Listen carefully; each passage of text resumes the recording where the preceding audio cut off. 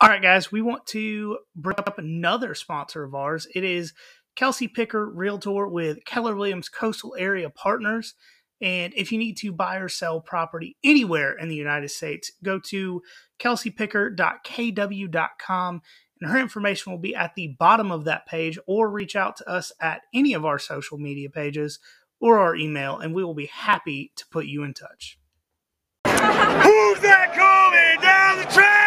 Who's that coming down the track? It's a mean machine in red and black. It's a mean machine in red and black. Ain't nothing finer in the land. Ain't nothing finer in the land. Than a drunk, obnoxious Georgia fan. Than a drunk, obnoxious Georgia fan. Go Dogs! What's up, y'all? This is John, and I have Mike with me again this week with our special guest. Candler Cook is coming back on the show to talk about that experience that he had in LA for the repeat. We've been kind of having conversations about doing this episode since literally the night of the game, and we're finally getting it together. So how's everything going, Candler? Things are going really well. I appreciate you having me on. Yeah, man, always, anytime. All right. I know Mike finally didn't leave me hanging as the only person drinking on this episode. So what do you have? I just have water. I just walked back in the house from work. Yeah, Mike, what are you drinking?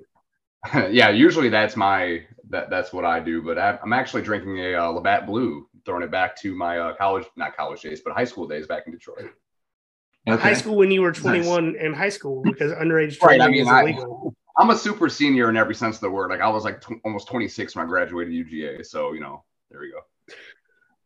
Yeah, I'm like another favorite Bulldog of ours that was in his mid-20s. Yeah. Oh yeah. Yeah, Mike, what was your position on the team since you were in your mid-20s? Just hanging out at the Chick-fil-A near the student center, just like watching like Ty Gurley like come in there and like Aaron Murray after he got hurt. That's pretty much it. Just stalker, I guess. It's kind of like how they used to have flankers. You were the stalker. Yeah. I left this Elijah Craig single barrel on the desk after last week, so I'm cracking it, and this is going to be my last drink until I am done with that 4x4x48 on Sunday. So that's going to suck. That's going to be awful. Yeah. But that's an awesome cause that you have going there. Yeah, if you guys haven't listened in a while, I am doing the 4x4x48. David Goggins started a few years ago. But it is either run 4 miles or do an hour worth of exercise every 4 hours for 48 hours straight to raise money for charity. And I am doing it not running because my knees are trash. But I am doing it to raise money for Team Savannah for veterans, helps homeless and veterans in need in the Savannah Low Country area. So if you are interested in donating to that, the link is in our Instagram. But without further ado, we're going to start talking to Candler. And first question we have is not even about the national championship. That New Year's Eve night, were you as terrified and disappointed as the rest of us that said there's no way this team's winning this game? Well, I was worried for sure. I actually said before the playoffs started that Ohio State was by far the toughest matchup out of the other three teams for Georgia. I didn't think that they would beat Georgia, but Michigan's strategy of just trying to run it up the A-gap every play is not going to be successful against Georgia, as we saw a year ago. And TCU, while they're underdogs with a chip on their shoulder, they don't have the perimeter talent that Ohio State has. I mean, there are multiple, All-American-esque caliber players that the Buckeyes have in space. They're playmakers. So during the game, yes, I was worried. I mean, in the fourth quarter, it really looked like it was not going to be our day, and Ohio State was going to have quite a redemption story. Yeah, no, in our group chat, at one point, I think it was 10:33 on the dot, I sent a text. I said, "There's no way this team wins today," and I was very happy to be wrong. Yeah, So, it was an interesting experience. That was one of only a few games that I did not get to go to in person. And so I was watching it at a sports bar, and it was just interesting hearing the New Year's countdown in the background, which I wouldn't have been able to do inside of the stadium while that kick was up in the air. it still stresses me out thinking about it, if I'm being 100% honest. So I cried afterward because I grew up a Michigan fan like in that area, so like the hate I have for Ohio State's like magnified quite a bit. So I obviously I was a little bit overserved, but it all came out of me, at midnight. It was quite an experience. Yeah, I don't know if I've ever seen a game quite like that. I mean, the only comparison I can think of with as big of stakes is maybe the Rose Bowl in 2017. But that year was interesting because while Georgia overcame an even bigger deficit in 17 points, we had it within 7 a couple minutes into the third quarter. So the comeback had already kind of been on, and it turned into just kind of a chess match at the end with nobody pulling ahead by more than a score. Whereas Ohio State, we had to come back not once, but twice by 2 scores down. Yeah. I still get stressed out watching the Rose Bowl. I think I've only watched it twice since that game. For whatever reason, I can't do it. I just can't do it. That's funny. I enjoy it, and because I know how it ends. Yeah, like going back and watching especially the second half, definitely makes it easier for sure. Yeah, just skip right to the second half because that first half was ugly. It was right after Baker catches that, the Philly special before the Philly special. Mm-hmm. That's exactly right. Yeah. All right. So you made that trip out to LA. When did you buy your tickets for that game? I ordered them through UGA, so they had to place an order beforehand. And then if we did not go to the game, the order wouldn't be fulfilled. And I had already in, I believe, August, or if not, it was right around the start of the season, September, booked a hotel with free cancellation in LA, just hoping that Georgia could go. And then once I get there, I found out that a couple of days before the game, that was named the official TCU fan headquarters.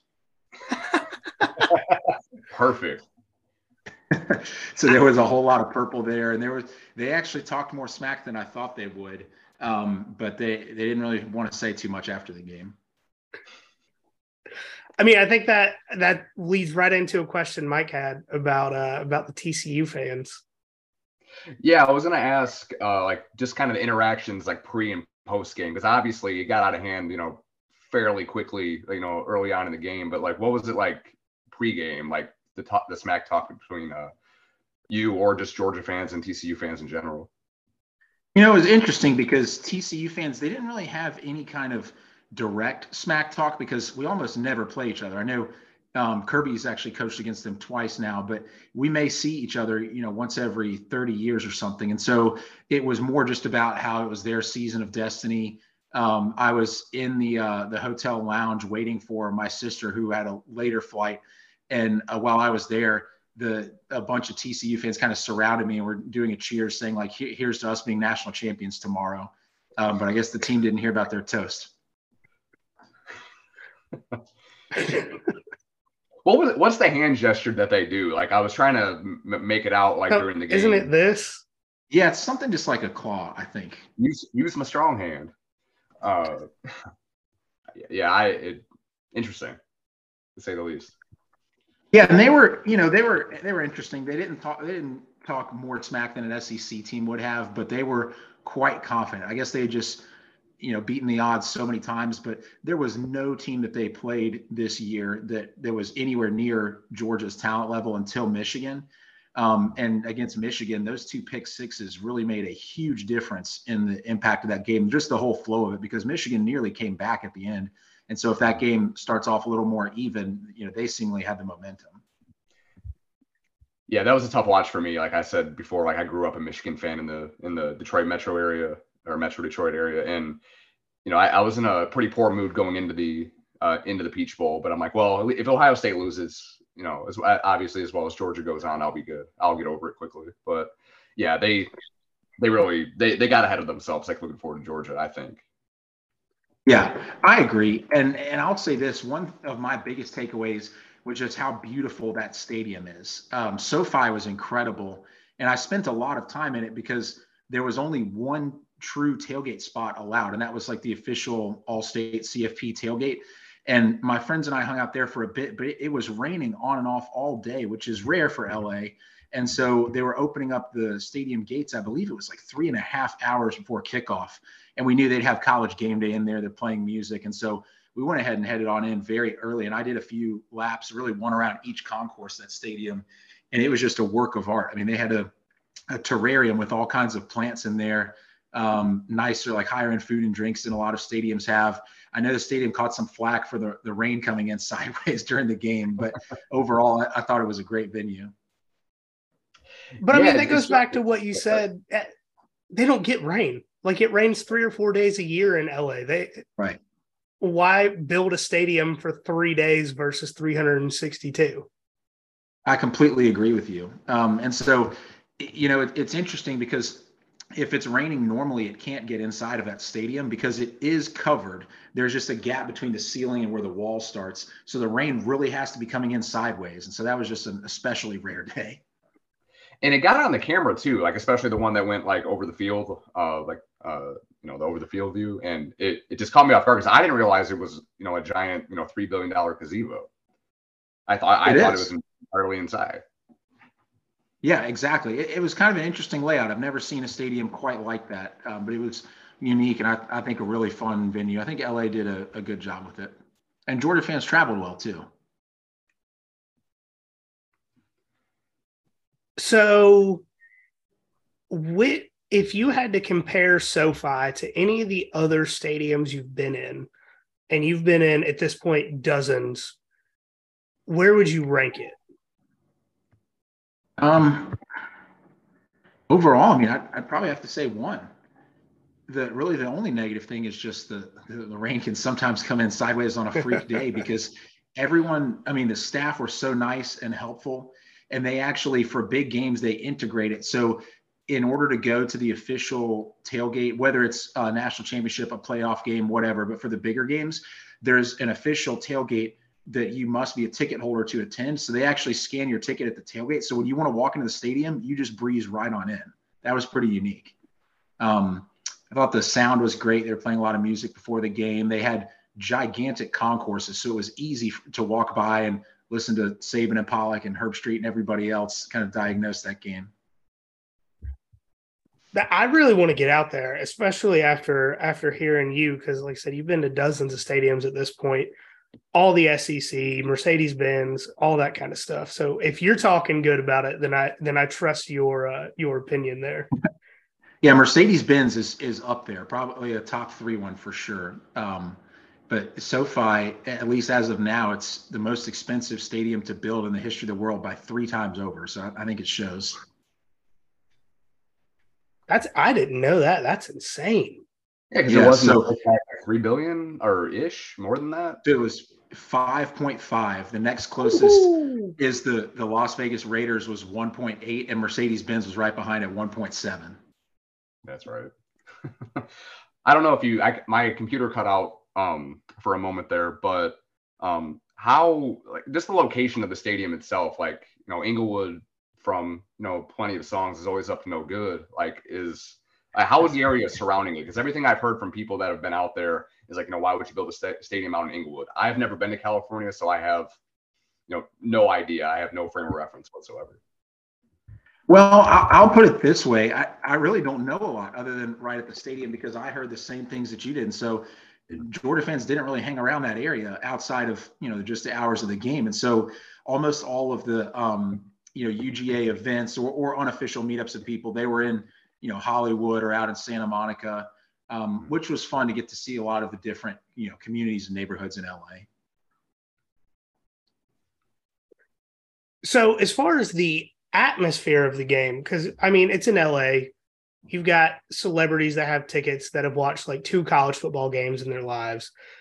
What was the atmosphere like? Was it enough fans to make it feel like a truly important game, or was it more just if you were in the area and had enough money? I think it was a great atmosphere. I mean, pretty much all of the late season games are going to have a good amount of corporate tickets, even outside of LA. You know, in Indy, there were a good amount of companies that are in the oil industry connected to that game that got their batch of tickets or a suite. So I thought the crowd was great. It was loud. TCU only really got loud the one touchdown that they scored. And after that, it was really just a Georgia celebration. And then around halftime, the rain started coming in at such an angle that it was only hitting the TCU fans. So that helped empty them out a little faster. That's hilarious, because I mean, I'd seen posts on social media about TCU fans were upset because they said that the playoff committee knew that the rain was going to come in from that direction, so they put TCU there on purpose. And no, there was no conspiracy. It's crazy. Those seeds are determined years in advance, so it was just whoever the 1 seed was going to be on the sideline that we were on. Well, God's just a Georgia fan apparently, because the rain came down in the Tennessee game, and that's what cost them, right? Oh yes, yeah, that was an interesting one. I think the rain kept helped Tennessee prevent it from becoming a blowout, really. Yeah. Mm-hmm. Well, I heard a lot of excuses by Tennessee fans. I heard Georgia didn't cut the grass short enough. I heard the field goal posts were off center. I heard they pumped in crowd noise. All sorts of just absurdities for that game. Well, that was an interesting one. That was really the loudest that I've heard any stadium ever. And it was because it was such a game of significance. I mean, it was 1 versus 2, and Tennessee had very clearly proven themselves, beating Alabama and somehow just beating the brakes off of LSU in Death Valley. That was one of the more impressive wins in retrospect, because I mean, they worked LSU even way more than Georgia did, and it was a blowout early. I mean, I think the end of the first quarter they were up 4 scores or something. Yeah, and I mean, the wildest thing about that Tennessee game to me is most gunshots are in the 140 decibel range. The loudest point in Sanford Stadium that day was 137.2 decibels. So almost as loud as a gunshot. That has to be the loudest game of all time, I would think. Mm-hmm. That's the stat that I'd heard, but Tennessee fans tried to dispute it, and so did Kansas City Chiefs fans. They tried to say that Arrowhead had gotten louder. Yeah, I'm not sure when comparing it to NFL teams, but either way, I've never heard one that loud. No. So going out, leaving the game, because obviously everybody knows the game was pretty much out of hand. With 8-9 minutes left in the second quarter. I mean, it was pretty much decided at that point. Or like Tebow said, midnight on New Year's. Yeah, right. What was the general mood amongst Georgia fans there? Were you just waiting? Or was it excitement? Because it seemed anticlimactic to me. Because the score was pretty much. I mean, the outcome was already pretty much determined at that point. Mm-hmm. Yeah, so I would say I think it was a great mood. Georgia's had some nail-biter games, was obviously just coming off one in the Peach Bowl. And so I think Georgia fans really enjoyed it. It was a fun way to send off Stetson. We already knew the game was in hand and he could go off a winner. It was great to see some of the young guys who might have been even more hungry than the starters were. So I was all for it. I think that, in a way, it was more fun than a neck-and-neck game. We just had one of those a year ago in the national championship too. So it was just fun into a dominant season. Mm-hmm.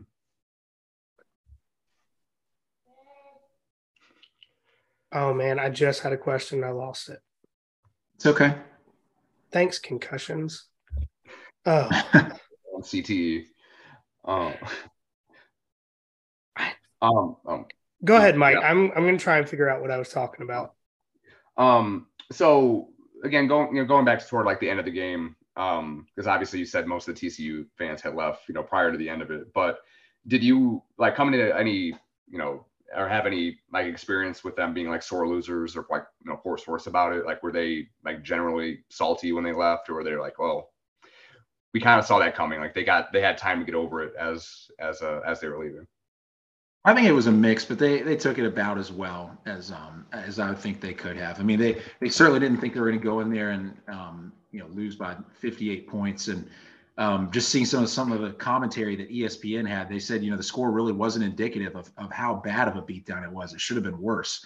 So I don't think they expect to get just run out of the stadium that quickly. But I think they were already happy. They knew they had a magical season. They overachieved. They were just a little bit shy. And interestingly enough, they're not really going to have a trophy to show for it because they didn't win the Big 12 either. But I think it'll be interesting to see, do they build on that and stay relevant? Or is this like Gene Chiswick's one miracle year at Auburn where it's just downhill from here and that's the best TCU, was ever realistically going to do? Because in a 12-team playoff, that TCU team does not make it to the championship game. Mm-hmm. Yeah, no, I mean, that's a great point. I mean, any team with a good defense that can do any sort of covering out wide would beat that TCU team. I mean, in my opinion, at least, but the Big 12 doesn't play defense, so we didn't really get to see it. Yeah, I would take Alabama, Tennessee, even Clemson, maybe Penn State or Utah over TCU. South Carolina late in the season. Yeah, that's who TCU reminded me of. I think that was a great comparison that you just made because South Carolina was an 8-5 team. They overachieved. They pulled off some big wins in terms of beating Kentucky for the second time in 7 years, beating A&M, their annual rival, for the first time ever in school history. Then they knocked Tennessee out of the playoffs. Then they knocked Clemson out of the playoffs. And they did all of that just to improve their win-loss record by 1 year over year. So that's just how brutal the SEC is. And so I think TCU last year would have been about like a South Carolina. They would have stung a few people that or teams that they were underdogs against, and they would have lost a bunch of games too. I think South Carolina should put a banner up because they ran out of fireworks for scoring so much against Tennessee, but I'm a little biased. I just can't figure it out. I mean, South Carolina, ever since Spurrier left, has always been a bit bipolar. But when you juxtapose some of those games, I mean, late in the season, they get worked 44-6 by just an awful Florida team, and their one touchdown came on special teams. So their offense was shut out. And then they light. I was at that game. 63. Oh, you were? Yeah. Yeah, no, I took a day trip down to the Swamp for that game, and I have never in my life felt bad for South Carolina, Gamecock, anything. But at halftime, I really did feel bad for South Carolina at that game. Like, that was tough. And especially because Spencer Rattler was hitting guys in the hands and they were dropping them or flipping them up in the air for a pick six or whatever it was. Yeah, it was so interesting. So that's what shows how difficult it is to be a team like Georgia where you're consistently playing well week in and week out against everybody because – you look at that Florida team as well. They look like world beaters against South Carolina. And then, they get really physically beaten down by Vanderbilt and just absolutely destroyed by an Oregon State team that had never beaten an SEC team before. At least Florida was the first, anything to put them down. So for the game, so Kirby obviously pulled pretty much every starter in the third quarter. I feel like, with the people I've talked to, I'm one of the few people that kind of wish Stetson would have gone back in for that last kneel. What do you think about that? That's interesting. That could have been a great way to send him off, take a knee and hold up a finger in the air as the confetti rains down. But I get the idea of if we already gave him that ovation and took the time out, that there may not be a reason to do it again. I could see both sides on that. Yeah, I agree. And it was some good, I think it was great experience for Carson Beck to get into a game because they kept their starters in for almost the entire game. But, and this kind of leads us into one of the next questions I want to get into here. You were at Georgia on the team while Mike Bobo was a coach. What was that like behind the scenes if you ever interacted with him? He's with him being the new offensive coordinator and with his history of not really having dual threat quarterbacks, do you think that gives Carson Beck a better chance for the job? Well, I'll say this. I love the Mike Bobo hire, and not just because he was there, he coached there when I played there, because he wasn't my position coach or anything, but because of how adaptable he was. If you look at when he first got to Georgia, we were running like a pro style, fullback, run it up the middle and play action type of offense. And he truly evolved the longer that he was there. I mean, with Aaron Murray, we're lining up and running plays out of the pistol. That'd be sacrilege even just 5 years before then. And the fact that 2014 team led by Hudson Mason is still the highest scoring in school history. I mean, that is just absolutely incredible. So he evolved and grew a lot. And man, the 1 year after Bobo left, the offense tanked from 2014 to 2015. So it made a huge difference, leading to Coach Richt getting fired. So I love the hire. I think he's going to do well. He's shown that he can evolve a lot. He'll be a fantastic recruiter for Georgia, because there's almost, kind of like Kirby and Muschamp, there's almost no one with more ties to UGA and more time there than those guys. So I think he'll be a great hire. It's an interesting point you make about Carson Beck and him not being a mobile quarterback. The only mobile QB that Bobo worked with was really DJ Shockley. Georgia hasn't had too many of those. In a way, you could say Stetson was, although he was usually only taking off 3 or 4 times a game. But I think whoever the quarterback is, that the offense is going to be in very good hands. We're returning 4 of our 5 offensive linemen, the best tight end in America, another great tight end, and a whole host of receivers, plus a couple of new ones. So I think the offense is going to be poised to light it up. And contrastly, we don't face many good defenses this year, based on just expecting returning production, where teams' defense is ranked last year. So I think there could be a propensity to put up a lot of points this season. Go ahead, Mike. Moving on from the more recent stuff. So kind of going back to your Mike playing career. So if they had NIL when you were an active player at Georgia, what sponsorship do you think you would have been able to get, like the best one would have been able to get as a player? I just don't think walk-ons would have gotten anything, unless there was just some group that gave everyone on the team a few $1,000 or something. But I think there would have been some interesting ones. And I think that really that process was long overdue. I know some people disagree with how it was implemented, because it seemed like there were so many rules and then overnight there are no rules. So it could have been input with more structure. But I think that a lot of people were just frustrated because the NCAA has been so morally bankrupt for so long. Like the perfect example, when I was on the team, and keep in mind, Coach Richt was more strict than almost anyone, but if someone had an arrest or they, hit their girlfriend or something, you're missing a game. If you signed a jersey and sold it to someone, you're missing 4 games minimum. That's an NCAA rule. And so what are we telling people morally when that is considered the worst thing you can do? And not just that, but they would have compliance talk to us. And they said, if you're at a car wash or you're at Willie's and you're getting a burrito and they say it's on the house, that's a 4-game suspension. So I think it was long overdue. So I was glad to see it change.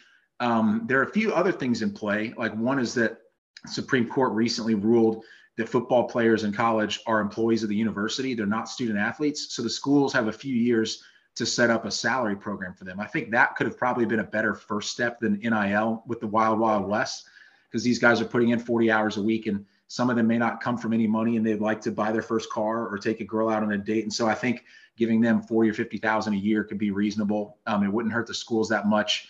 And the way that it's going to be structured, they don't know what the amount is, but every player at every level, so like all Power 5 scholarship players will get the same. So the last string guy at Vandy and the starter at Bama will get the same amount of money. So there's no holdouts, there's no negotiating.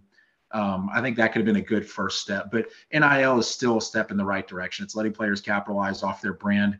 And it may take some time to work out. We've seen some icky situations like Florida promising a quarterback money and then not having it. So I'm sure there'll be more. Which is technically an NCAA violation to offer an NIL deal to a recruit, but we're just all overlooking that right now. So what NIL deal would you have wanted if you had the opportunity to pick? Well, probably one like Raising Cane's or something. I know they obviously like Stetson a lot, but man, their chicken is so good. their bread that they have with it. Everything about it's just great. Although Zaxby's could have been good too. I know about a year ago now, there was that meme going around that was pretty popular that said how it started, and it was JT Daniels with a Zaxby's sandwich, and then how it ended, and it was Stetson working at Raising Cane's. I guess I just need to go to Cane's with you next time, because I've been to the Raising Cane's on Baxter 3 times, and quite literally every single time I bit into a chicken tender and it was quite literally raw in the middle. Interesting. Yeah, that is a rough go. I think the Baxter Street one's really one of only maybe 2 that I went to. And I may go once every 4 years now. So the quality may have fallen off. And I've had the same experience as John with it the few times that I've went. So yeah. Yeah. I've heard it's great everywhere else. I mean, there's a reason why it keeps opening up like all around the country. So it must just be a me and John thing, or John and I thing. Yeah, that one location could have a new owner or something. You never know. Yeah. They see me walk in, they're like, "Oh, screw that guy! Don't even cook his food." He wants it. He wants the stuff medium rare. Medium rare NyQuil tenders. Let's go. Yeah, exactly. So, over the last 3 months, you've been all over the place. You went and saw the World Cup, right? Yes. So, how would you compare either of the national championship games to the World Cup game you went to? Great question. I would say they're different, and they're both incredible in their own way. So football is going to be the most sustained loudness of any sport. There's nothing else where people are cheering like that every single second so loudly. However, soccer has bursts that felt to me like they were a higher decibel level. Maybe that was because I was in the American section and surrounded by everyone. But when there was a big attack going on, or when there was a goal scored, people were losing their minds. And I came away very impressed with Qatar. Their people were very nice. They were welcoming. The country was beautiful. They have great beaches, a nice desert, beautiful downtown. It was a great experience. I had a similar experience with the people that I met and spent time with in the Middle East, but no beaches or cities or it wasn't fun. It can be hit or miss because a lot of the Middle East kind of gets jumped in or bundled up as if it's all the same, but it's really not. I'd say Dubai and Qatar are very different from the rest of it. It's very nice. Like Qatar is the number one, or Doha, Qatar is the number one safest city in the world, to the point where my Uber driver taking me to the game, he was also attending the game. He just throws his keys on the dash and leaves the door unlocked. And I pointed that out to him, and he just mentioned it's Qatar. Nobody would ever dream of stealing anything here. Wow. That's insane. Yeah, I think a lot of it is there are big penalties if someone steals. Like I don't think they go light on people like they do here, but it's also money driven, because not the mean that's driven by a few people at the top, but the medium salary in Qatar is a little over 130K a year. So at US. So imagine if like an elementary school teacher or a bus driver made that kind of money, people would probably be far less likely to commit crimes like stealing. Yeah, that's fair. That's very fair. So keeping on the World Cup train of thought, with the US hosting the World Cup soon, how many games are you trying to go to? A lot. If it works timing wise, I know Atlanta, where I live, is already going to have multiple games. So I'd like to go to maybe even each one in Atlanta, and then the majority, or maybe even all, if I can work it out, of the US games. It's just such a cool experience. You meet people that have been to World Cups for decades and decades. And, I know we're going to have a lot of great host cities for this next one. A lot of those games are in the US. So I'm hoping Americans really get into it and, represent ourselves well and are loud and kind of put ourselves on the map from a soccer fan perspective. Do you know what round that Atlanta's hosting? I know they'll have at least one, and I believe it's 2 group stage games. And then I know for a fact they will have a semifinal. I don't know in between if there'll be any quarterfinals or, round of 16 games, but there's going to be at least 3. Nice. Atlanta's definitely shown out for the MLS team. So like they definitely have proven, their soccer fandom. Exactly. Yeah, Atlanta United has a fantastic crowd. I know a few years back they had the highest average attendance of any soccer club in the entire world. So I think we'll have a lot of fans that get behind it, and it could create some fun atmospheres and introduce some people that haven't really given soccer a shot to that sport. It's a great sport. No, I agree 100%. I've been to a few Atlanta United games, and the first one took a little bit of getting used to because I'm so used to football, baseball, hockey, like where there's someone telling you what's going on. Like this play was this play was that, this is a person who's got the ball, or this is a person who's up at bat. And then at soccer, it's just the crowd, and you have to pay attention and or have good seats or eyes to understand who's doing what. You really it took do. some getting used to, but I've had a great time. It's very different from almost every other sport because, like you mentioned, there are no breaks in between plays, so you're not getting commentary. Very rarely do they have time to show a highlight. And then there are other negatives of it that in stoppage time live, you don't know how much time is left.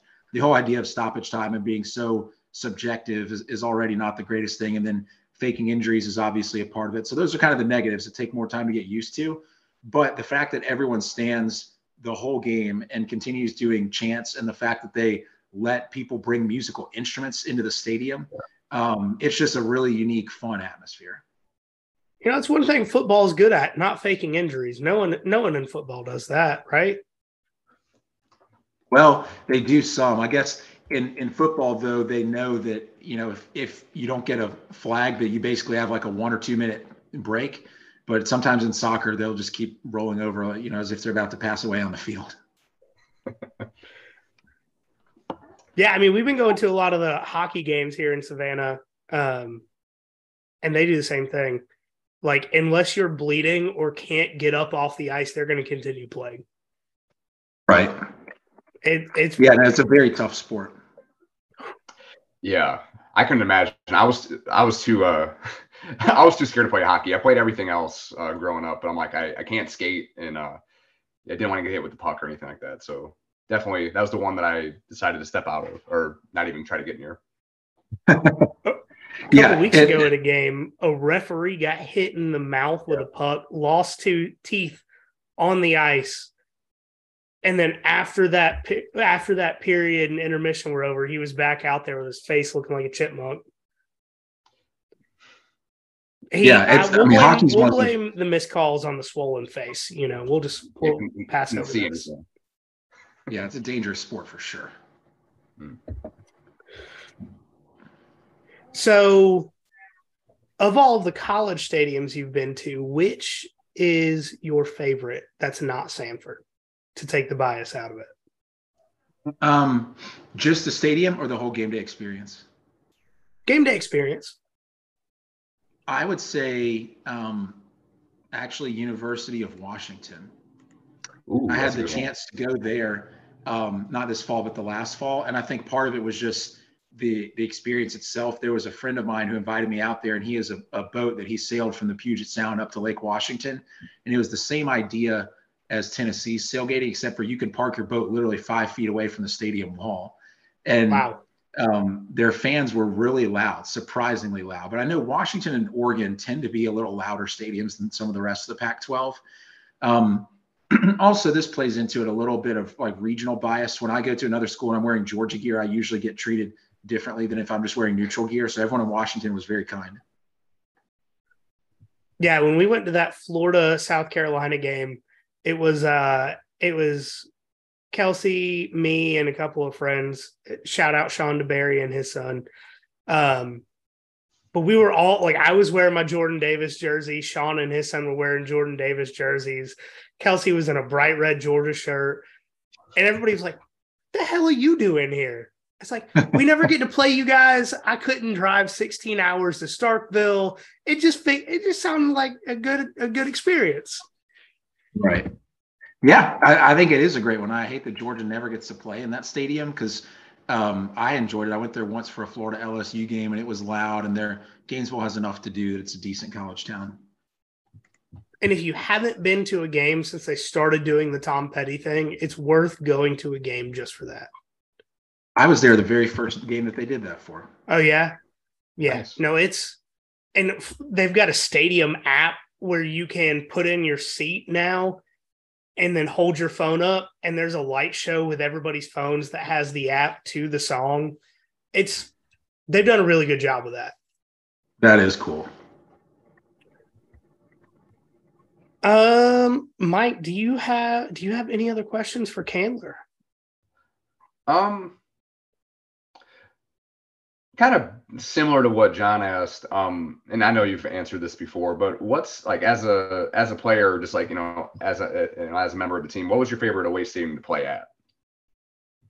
Well, yeah, trying to think through it. I actually never played in a true away game because you can only take 65 guys. So, I've dressed out for some neutral site games, like the 2 bowl games that we were in, the Georgia Dome twice. It was a cool atmosphere, both for that Boise State game, but then the SEC championship game against LSU was a great atmosphere because the team had really pulled it together after starting off 0-2, and the fans were really, really loud. And then we were, obviously winning at the half. So that was probably my favorite non-home game crowd experience. Well, Candler, do you have anything else you wanna talk about before we get out of here tonight?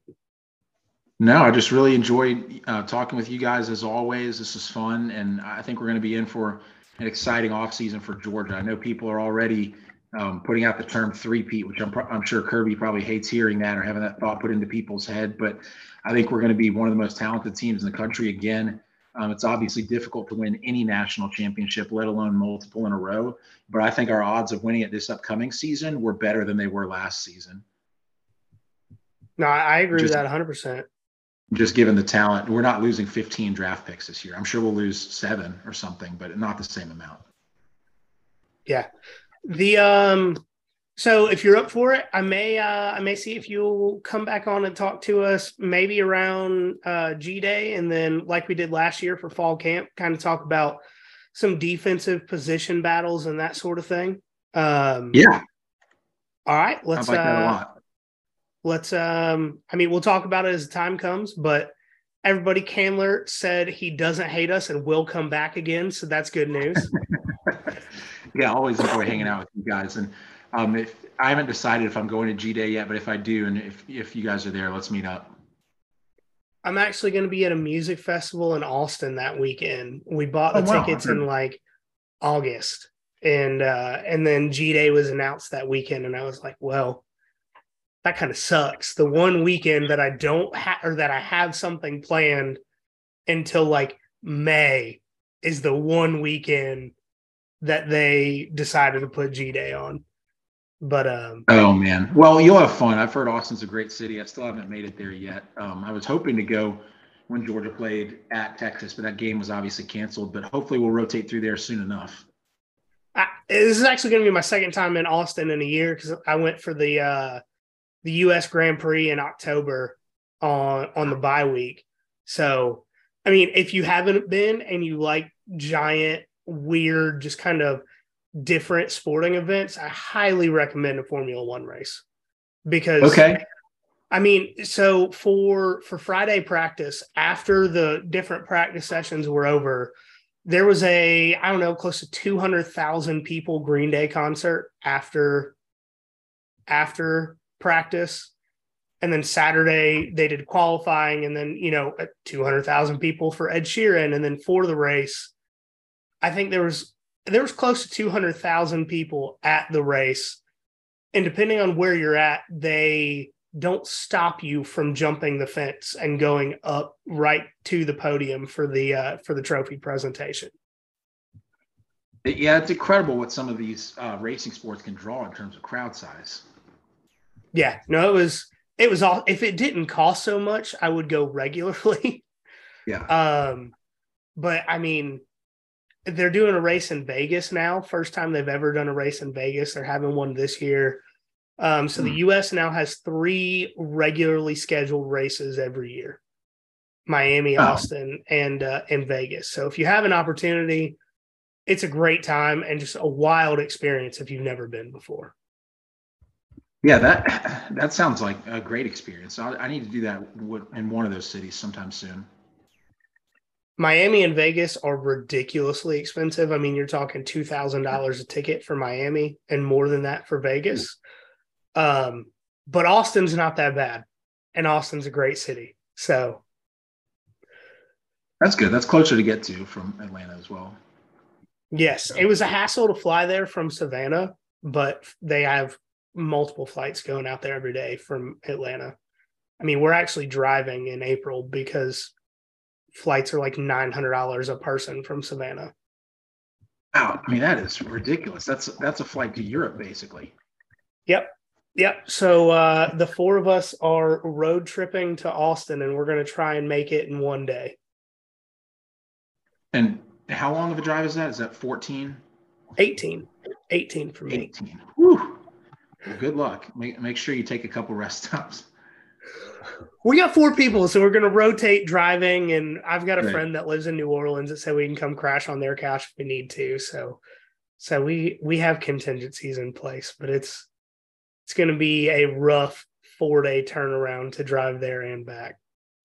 Yeah, that is a rough turnaround. The longest drive I've done was 14 hours, and it was by myself last year. My flight got canceled to the Orange Bowl in Miami the day before I was going on the flight, and JetBlue rebooked me for after the game. And so I'm on a company work retreat, kind of an end of the year thing, a 3-hour drive north of Atlanta. And so I drive from 3 hours north of Atlanta, and I was trying to get all the way to Miami, but everything kept coming up. There was just this biblical rainstorm in the sky. Even though the sun had set long before, the sky turned red and orange, and just downpouring everywhere. And then, of course, around McDonough, everybody forgot how to drive. So there was like a wreck and backed up for a few hours there. And finally, after 14 hours, I'd only made it to Orlando, not even Miami. And I texted Connor, and he was nice enough to let me crash on his couch for the night because he was going to the game the next day too. Oh, there you go. Miami's a rough drive. I've made that trip a couple of times from Atlanta, and it was after the last time I drove to Miami that I decided if it's over 8 hours and not ridiculously expensive, I'm flying. Like that, it's just it. Right. But Agreed. Austin, That's a good cutoff. For us, this time is ridiculously expensive, so we're driving. Right. No, that's fair. Well, glad you have people to rotate with. That'll make it easier. Maybe you can stop at a few Buc-ee's on the way. Oh, so when we were in Texas, every time we stopped at Buc-ee's, they were out of brisket sandwiches. So that's my goal for this drive. Oh, they're that popular there. Okay. I've never seen that, but I've only been to Buc-ee's in Georgia and Florida. Yeah, we went to the one in Daytona over Thanksgiving, and like it was everything that we hoped it could be. I mean, we spent way too much on merch, like for it being our first time going there, but we got all the the brisket sandwiches, the beaver nuggets, and all that. I mean, we hit all the sweet spots. Yeah, I've actually got, this is a toy for my dog, but I actually got him this when I was at Buc-ee's, the beaver mascot.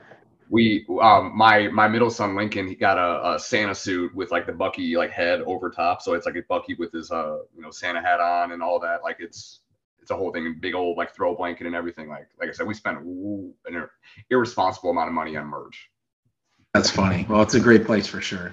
Oh yeah. And they start putting out breakfast tacos at 2 a.m. for those of you that are interested. I didn't know that.